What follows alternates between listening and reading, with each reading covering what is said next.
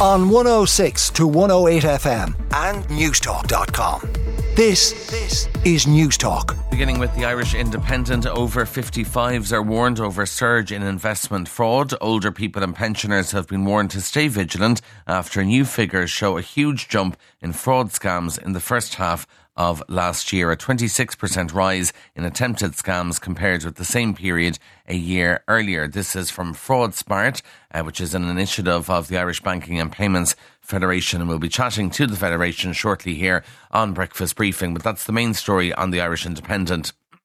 On the front of the Irish Examiner, this will be discussed on Newstalk Breakfast later about obesity patients and how long they're having to wait to get treated.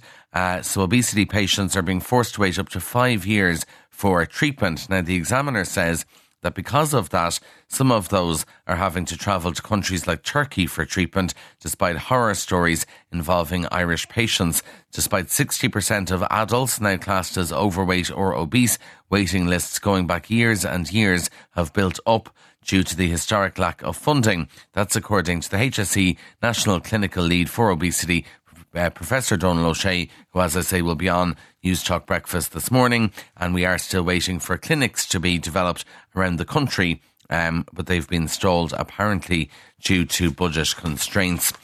RTE all over the papers yet again.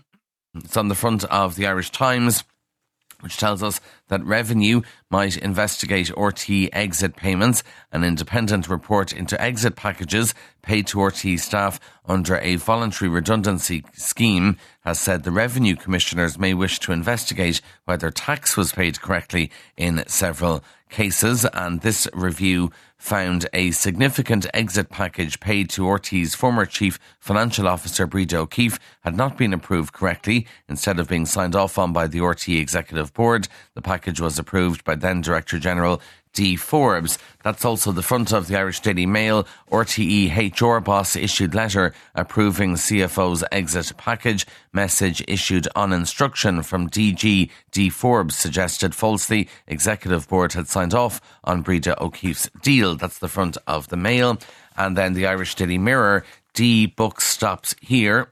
Former RTE chief Dee Forbes signed off on a secretive golden handshake for a top executive. A shock report has revealed Media Minister Catherine Martin blasted the appalling disregard for fairness in treatment of staff. Dee Forbes personally approved a redundancy package for Finance Officer Breda O'Keefe, which a Dáil committee head has branded a special deal for the top brass.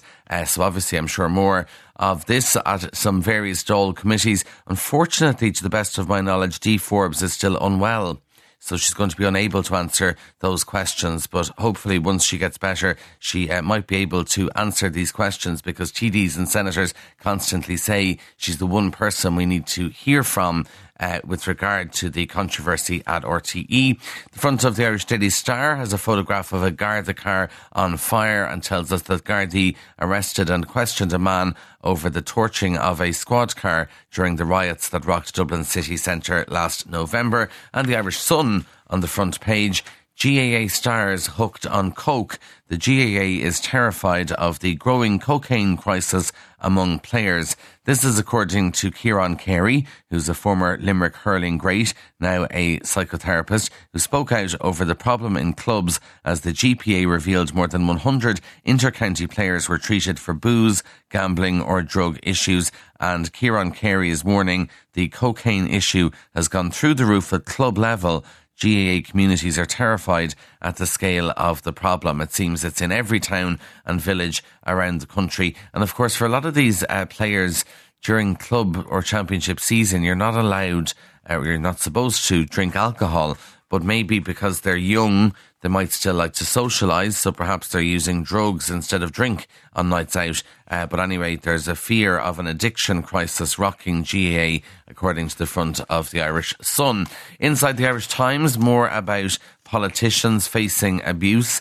And again, as we always say, I don't know why you'd want to be a politician considering the amount of abuse you get. and you're not even well paid, because this is to do with county councillors who certainly don't earn a bomb. But the Irish Times tells us that councillors are facing growing levels of abuse from the public and increasing fear for their safety. This is new research ahead of this year's local elections, which found that abuse sustained by councillors has led to premature retirements. It deters recruitment and would not be acceptable in any workplace. So they surveyed 500 councillors, did some one-on-one interviews. Now, most councillors, as I say, you can't be in local politics for the money, but most councillors found that their work was rewarding, but they felt their power had diminished while their workload had increased, and they feel more vulnerable to abuse both online and in person. And shock horror, women are most likely to be on the receiving end of the abuse.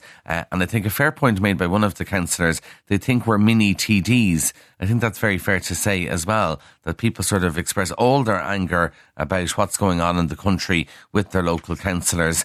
And certainly, councillors get calls at 12:01 at night. It's a difficult gig, and maybe balancing that with their own job, and then to think that you're facing a load of abuse online and in person as well.